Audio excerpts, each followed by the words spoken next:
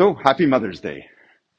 One of the wonderful things about lectionary, which doesn't change, in a year which always does change, is that even though end up preaching on more or less the same 52 selections each year, each of them falls in at a different moment in different circumstances, and it's kind of like how we actually engage with the scriptures ourselves, right? You pick up the scriptures and you start to read, and it's like, oh yeah, I read this part already. But of course, you're at a different place in your life as you are making this journey through life, and it often things that you never even noticed before in a passage that you've read 5 or 6 times before will jump out at you, and it's like, whoa, I never even noticed that before.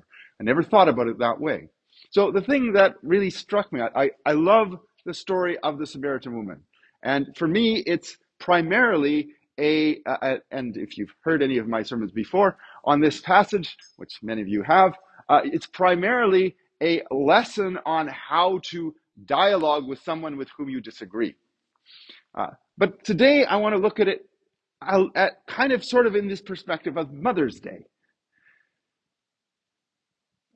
It's interesting, this thing called Mother's Day. We celebrate it. We set aside one day of the year to celebrate those in our midst who have become mothers. And then, of course, I think it's kind of perhaps a reflection of the state of our society that even this obvious motherhood issue ends up being something we can't quite all agree on. It's like, well, should we really make a big deal about Mother's Day? What about all the women who want to be mothers and who aren't able to become mothers on whatever else? And, okay, that's fair enough. I do appreciate that our society is compassionate and wants to take into consideration things like this. But I would say, no, wait a second. There is something about being a mother, about going through that process that is unique, that is a gift from God, and that is to be celebrated and honored and lifted up and exalted, even when our mothers are not perfect. Perhaps my favorite social media post on this subject was from somebody, an older lady. Her mother had passed away, and she had a rocky relationship with her mother. And she posted that a little bit just about that struggle, about her trying to come to terms with her relationship with her mother. And what I really appreciated about the post was that she basically said she had come to the realization that her mother had kind of the world's smallest toolkit to draw on for being a mother, just because of her own background and upbringing. And that given that, she kind of, she obviously didn't necessarily appreciate some of her mother's shortcomings and failings, but she could understand. And in that respect, honor her mother. And as human beings, we need ideals. We need something to strive for, and having wonderful fathers and wonderful mothers is great if God blesses you with them. But he doesn't always. And then we're stuck with, okay, well, this is the person that I have a relationship with. This is the person that God gave me to. How do I deal with this? And that's part of just growing up and trying to come to terms with who God has made us to be, who the circumstances in which God has put us. Figuring out how to honor our father and mother, even when we recognize their imperfections and flaws and failings. And to what extent can we do so? And I think one of the things that this reveals or unpacks, if you will, is our relationship as Christians to one another as flawed human beings. Because on the one hand, we kind of almost need these ideals in order to understand. Say, if it becomes an obstacle and a barrier to some extent, if we have had, say, a not so great father, to understand the fatherhood of God, because we kind of understand that by analogy. And if the main analogy that we have is kind of broken, then it just adds an extra layer of challenge. But I would say we can also flip that and reverse that, because we can also understand, wait, we do have an ideal father in God. God is our Father. He is the one from whom we derive our very existence, and who provides for our every need. And so as we begin to wrestle and grapple with the theological reality of God, we begin to understand fatherhood. Similarly, in the church, we would look to some extent to Mary as our mother. If Christ is the firstborn among many brethren, then who would our mother be? Well, that would be, and we're adopted children, Mary is our mother. So we do have these ideals. Okay, so we've got ideals. We recognize the brokenness. How do we deal then with, and we kind of are, there's certain brokennesses that we're forced to just deal with because we're the children of our parents. How do we deal with the kind of random brokenness that we encounter? And that, I would say, is this is what we see here in the story of Jesus and the woman at the well. You have Jesus and his disciples going through Samaria. Jesus sits down at a well, and he is just sitting there. It's the heat of the day. The disciples go into the village nearby, Sychar, and try and get some food and bring it back to Jesus. They're intending to bring it back to Jesus. And while they're gone, this woman comes to the well in the heat of the day, all by herself. This is not normal. If you are, it was normally the woman's job in those days to draw the water, but they would normally go and do it together as a group, as women often do, and they would do it in the cool of the morning, not in the heat of the day at noonday. So this woman coming in the heat of the day by herself to draw water is already there's something clearly wrong here. And yet, what's Jesus' response? Well, his response is fascinating because on the one hand, Jewish men generally didn't talk to women that much. And they definitely wouldn't have talked to a Samaritan woman. But Jesus, what does he do? He says to her, "Can you give me something to drink?" And I think that's an amazing opening, especially in light of kind of motherhood. On the one hand, we have a general responsibility to hospitality. All Orthodox Christians do. All Christians do, and it's the tradition going back, generation upon generation. Certainly was there in Jesus' time. But if you listen to the marriage service, which we'll have an opportunity to do in a couple of days, the marriage service very clearly presents as a responsibility, as even a gift from God to the married couple. We ask for him to bless them with all sorts of physical blessings so that they can share those blessings. The woman, as we know, spoiler alert, who has come to the well, is a social outcast. If anyone has kind of failed at motherhood, it's this woman. And so Jesus, in his very opening, gives her an opportunity to take on one aspect of that, the aspect of hospitality, and asks her for a drink. And she, of course, is surprised that he's talking to her, and so she says to him, "Sir, or how is it that you, being a Jew, ask a drink from me, a Samaritan woman?" She's just like calling out. She's obviously, you can kind of get a sense of the character here. She's kind of blunt, perhaps, and it's like, what are you doing talking to me, even? And Jesus answers and says, "If you knew the gift of God, and who it is who says to you, 'Give me a drink,' you would have asked him, and he would have given you living water." The woman says to him, "Sir, you have nothing to draw with, and the well is deep. Where then are you going to get this living water?" Again, I love that, just sort of real, just down to earth, like, you can't give me any water. You don't have anything to draw with. What are you talking about? "Are you greater," she says, "than our father Jacob, who gave us the well and drank from it himself, as well as his sons and his livestock?" this is a little poke here, because of course the Samaritans were the people who, after the northern tribes were brought into captivity, then the land was empty. Other people were brought in, and they kind of intermingled, intermarried. They had kind of a very stripped down version of a Judaism, because lions were coming in and starting to eat them, and they were like, oh well, we better find out about the God of this place, and so they founded Jewish priests to teach them, and he kind of said, okay, well here it is, and they had this kind of what the Jews would have seen as a bastardized version of Judaism. It's cut down to only recognize the first 5 books of Moses. They worshipped in the wrong place. They didn't worship Jerusalem. They worshipped on Mount Gerizim. And there was this really bad blood between them. And the Jews would not have understood Jacob as the fathers of the Samaritans. Not legit, anyhow. And so this is a poke. Like, okay, well, are you greater than our father Jacob, who gave us this well and drank from it himself?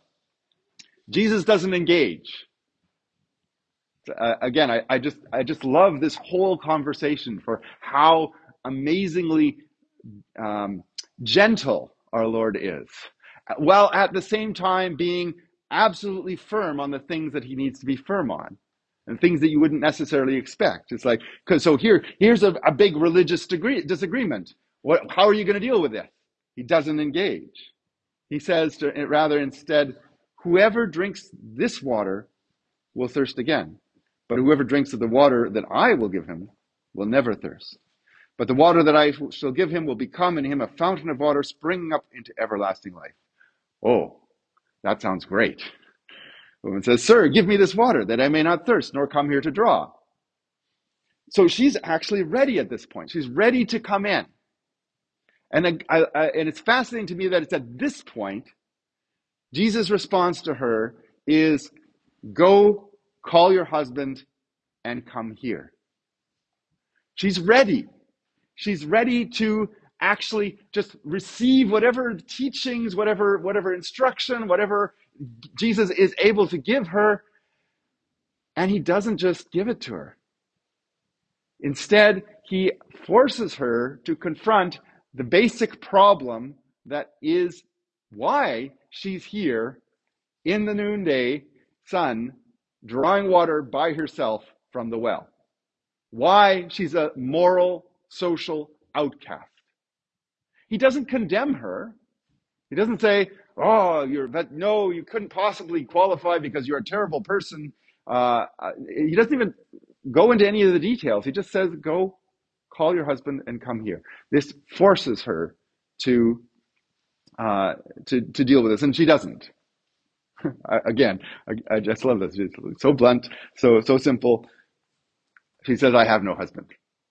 And Jesus says to her, you're right. You've well said, I have no husband.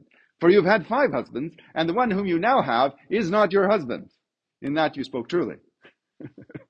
So, like, he knows everything about her. He's now just revealed that to her.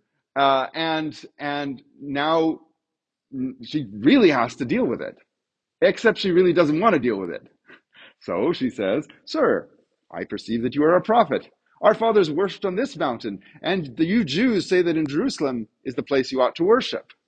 Like, how do I get out of this? I know, religious, controversial conversation. That will totally distract him. And now Jesus actually does engage. But not in the way that you might expect. He doesn't say, no, you're wrong. You have to worship in Jerusalem. Mount Gerizim is not the place to worship. No, although he does essentially say that, but that's not his starting point. He says, woman, believe me, the hour is coming when you will neither on this mountain nor in Jerusalem worship the Father. You worship what you do not know. We know what we worship, for salvation is of the Jews. But the hour is coming, and now is, when the true worshippers will worship the Father in spirit and in truth. For the Father is seeking such to worship him.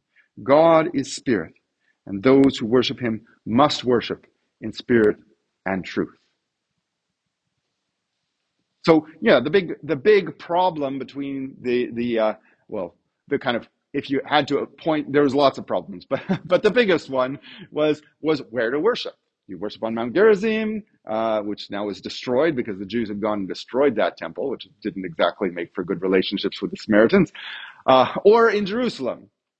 And Jesus says, no, things are changing.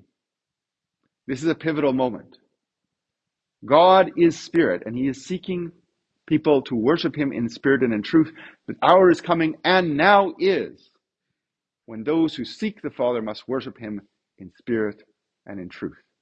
We won't worship in Jerusalem, won't worship on Mount Gerizim. Rather, we will worship everywhere. This is one of those little bits sprinkled throughout all the four Gospels where Jesus is kind of telegraphing that the what is coming is salvation for everyone. And this woman who's had 5 husbands and is now living with a guy who's not her husband, is the first candidate amongst the Samaritans. She says to him, I know that Messiah is coming, who is called the Christ. When he comes, he will tell us all things. And it's fascinating again to me that Jesus says to her far more directly what he never actually said that directly to any of the Jews. He says, I who speak to you am he. He says very clearly to her. So here we have this social outcast, this pariah, who can't even draw water with the rest of the women in the village because they're not sure whether it will be their husband that she's sleeping with next. But Christ doesn't engage with her as that pariah. He doesn't engage with her as a Samaritan. He doesn't even engage with her as a woman. He engages with her as a human being, made in the image of God, worthy of salvation, worthy of the truth. He doesn't mince words when it comes to her struggle to be an authentic human being. He knows that she has this struggle. He knows that she has failed this struggle. But he even as he knows all about her brokenness, he doesn't see that as disqualifying her or as writing as something that means that there's no possibility that she can ever be saved. No, this salvation that is of the Jews is for all of humankind in our brokenness, in our fallenness. But the one prerequisite is simply we have to recognize and acknowledge that brokenness and that fallenness. We have to recognize that and repent. And as we do so, we are ultimately worshiping God in spirit and in truth. There is no other way to worship God. God is truth. The only way to actually be in communion with God is to bring our lives into line with that truth. God is spirit. The only way to do that is to be men and women of integrity, to bring our spirits humbly in all their brokenness to God, asking him for forgiveness and for healing so that we can be made whole again. And then the disciples come and they're like, why is he talking with this woman? But none of them, they're too, it's too socially awkward to ask the question, why are you talking with her? Meanwhile, the woman just jumps up, leaves her water pot there at the well, and runs into the city and says, come see a man who told me everything that I ever did. Could this be the Christ? I love that too. It's like, again, all throughout the Gospels, belief and the struggle to belief is central, is like a central theme. Jesus has just told her, I am the Messiah. And she's running into the village and saying, well, basically her experience. This guy told me everything that I ever did. And then the question, could he be the Christ? She doesn't know yet. She kind of thinks he probably is, but she's not 100% convinced yet. And the disciples, meantime, are like, okay, here, we got you some food, eat. And Jesus says, I have food that you don't know anything about. And they're like, oh, somebody brought me food while we were away? Okay. Uh, uh, and he recognizes they don't get it. And so he says, my food is to do the will of him who sent me and to finish his work. Do you not say there are still 4 months and then comes the harvest? Behold, I say to you, lift up your eyes and look at the fields, for they are already white for harvest. And I can just imagine at this point the disciples looking up and seeing a whole crowd of Samaritans coming towards them. Not necessarily the harvest that they would have been expecting. And yet, this is what was ready. We don't know at what point in this season we are in terms of our harvest. But we do know that we have to be ready. We have to be ready to harvest whatever God sends our way. And then the Samaritans, many of them actually end up believing because of the word of the woman, which is like, that testimony is pretty powerful. What, like, you know everything about her, told her all that, and they believed her. But then they actually invite Jesus to come into their village and listen to him, and then the many more believed because of Jesus' own word. And they say to the woman, now we believe, not because of what you said, for we ourselves have heard him, and we know that this is indeed the Christ, the Savior of the world.